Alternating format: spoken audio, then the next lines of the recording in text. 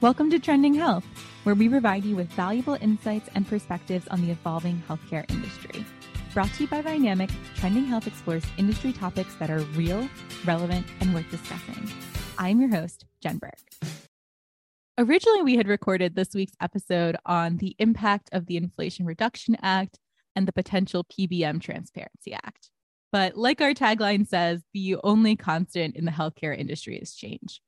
We'll release that episode later this month, but given the news late last week, I'm back on the mic with Vynamic's Mindy McGrath and Ryan Hummel to talk about what's trending now.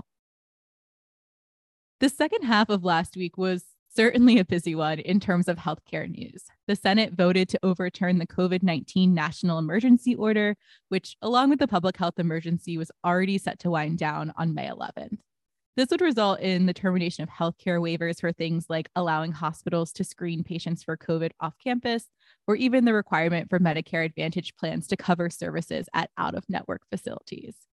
But that's not even our biggest story of the week. So Mindy, let's start out with the big one. What happened in Texas that triggered this re-record?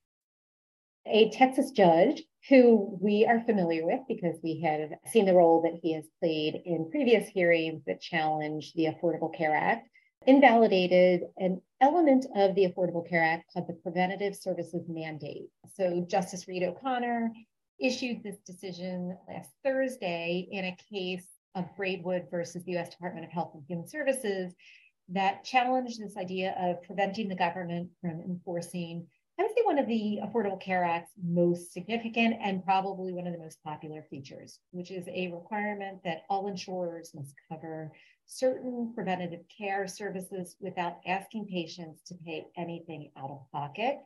Originally, this challenge was really focused on different types of HIV services, and the judge's ruling actually expanded it further to include all prevention services.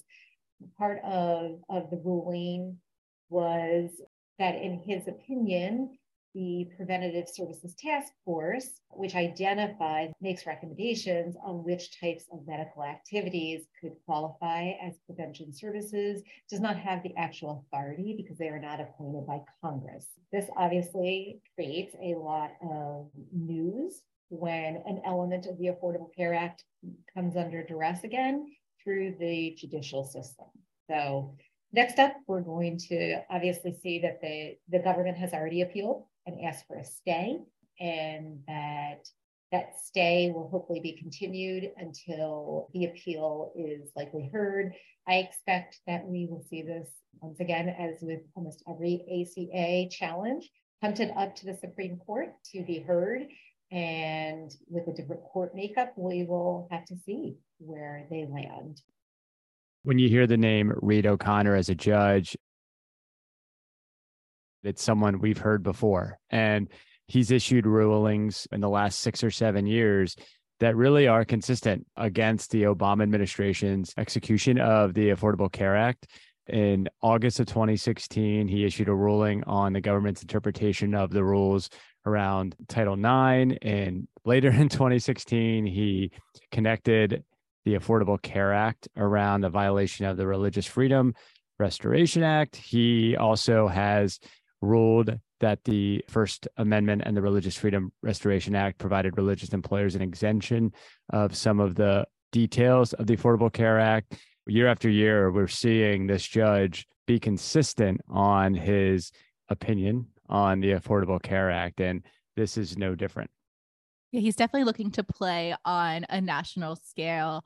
Back in September, he released his sort of initial opinion on the case proper, right, and sided with Braidwood in this specific situation, but was holding off on his final ruling until he could get a further briefing on the proper scope. And in his decision last week, he held that it should apply across the entire country, not just in this specific case and not just in Texas. And just to give our listeners kind of a scope of this impact, right? Mindy said that this is a wildly popular provision of the Affordable Care Act, but it is quite a prolific one as well. Over the years, the task force has given more than 50 services an A or B rating, which requires that they be covered with no cost sharing from patients. And this includes things like screenings for depression and cancer, smoking cessation medications, And like Mindy mentioned, the PrEP therapies for HIV. And over 62% of Americans do favor this. And this impacts 150 million individuals enrolled in private health plans and the 80 million individuals with Medicare or Medicaid that have benefited from the policy.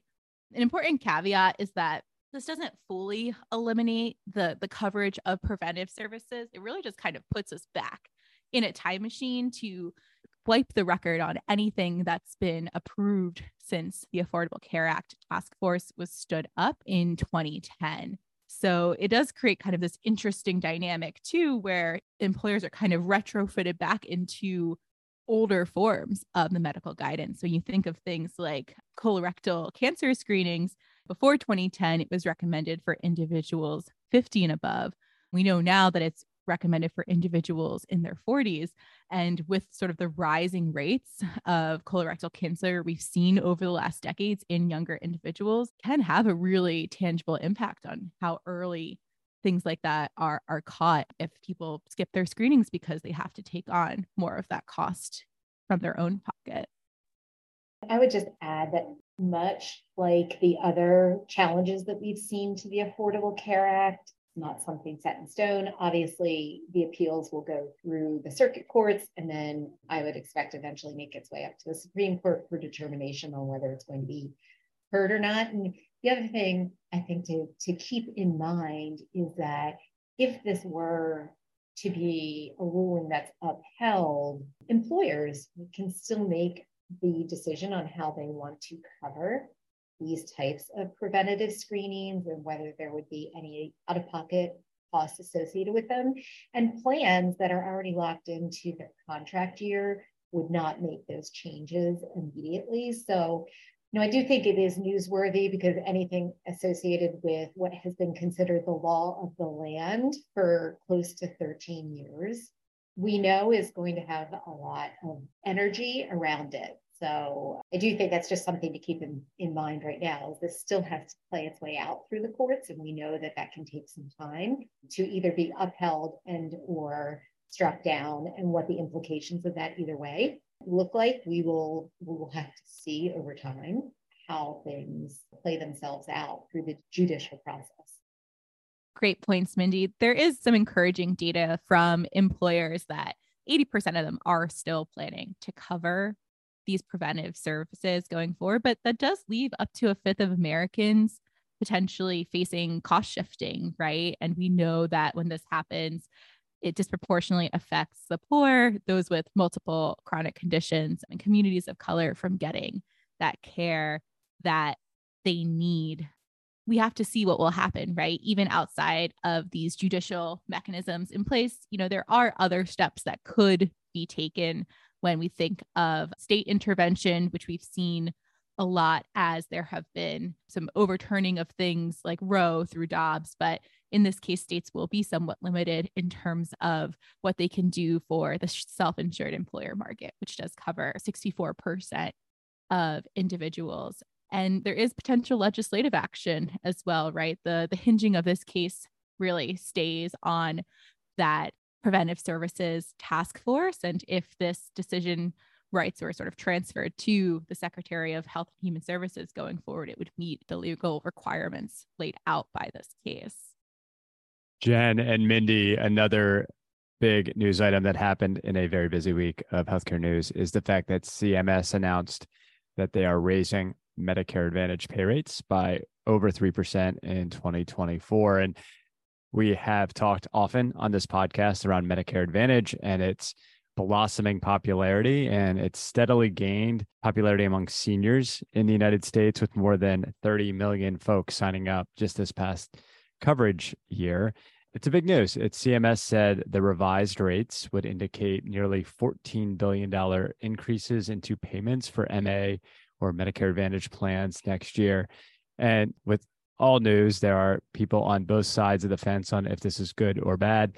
Several provider groups had some issues because there was a removal of some 2,000 diagnostic codes that would presumably change or limit the way we treated some dual eligibles. But we're told that the goal of the coding removals was to pay the Medicare Advantage plans a little more accurately, make it a little more simple, and that the changes won't affect duals. So you think about it, a lot of our commercial health insurances that have Medicare Advantage plans, Humana, Centene, United, Cigna, Elevance, Clover Health, all the ones we've talked about before, I'm guessing they're probably pleased with this increase.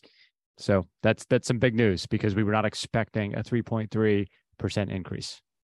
Yeah, Ryan, that's so right. We were so not expecting that type of increase. And, I would think that plans are pretty satisfied, especially their contention has been that government payment rates affect how much they charge, right, for monthly premiums, the types of plan benefits. But I think ultimately it's also about how much they profit in the Medicare Advantage space.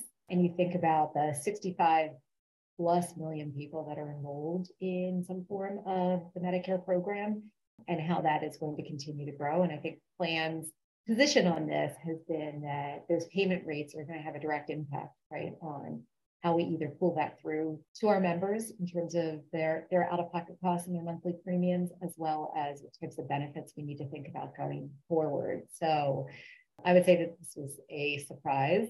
The other point of all of this too is that it's not going to be an immediate 3.3% increase, and that payment will phase in over a 3-year period rather than all at once, which will lessen some of the immediate effects when it comes to the Medicare payment element of this and how much is going out of Medicare's coffers when it comes to addressing how to fund this sort of payment increase for plans that are operating in the Medicare Advantage space.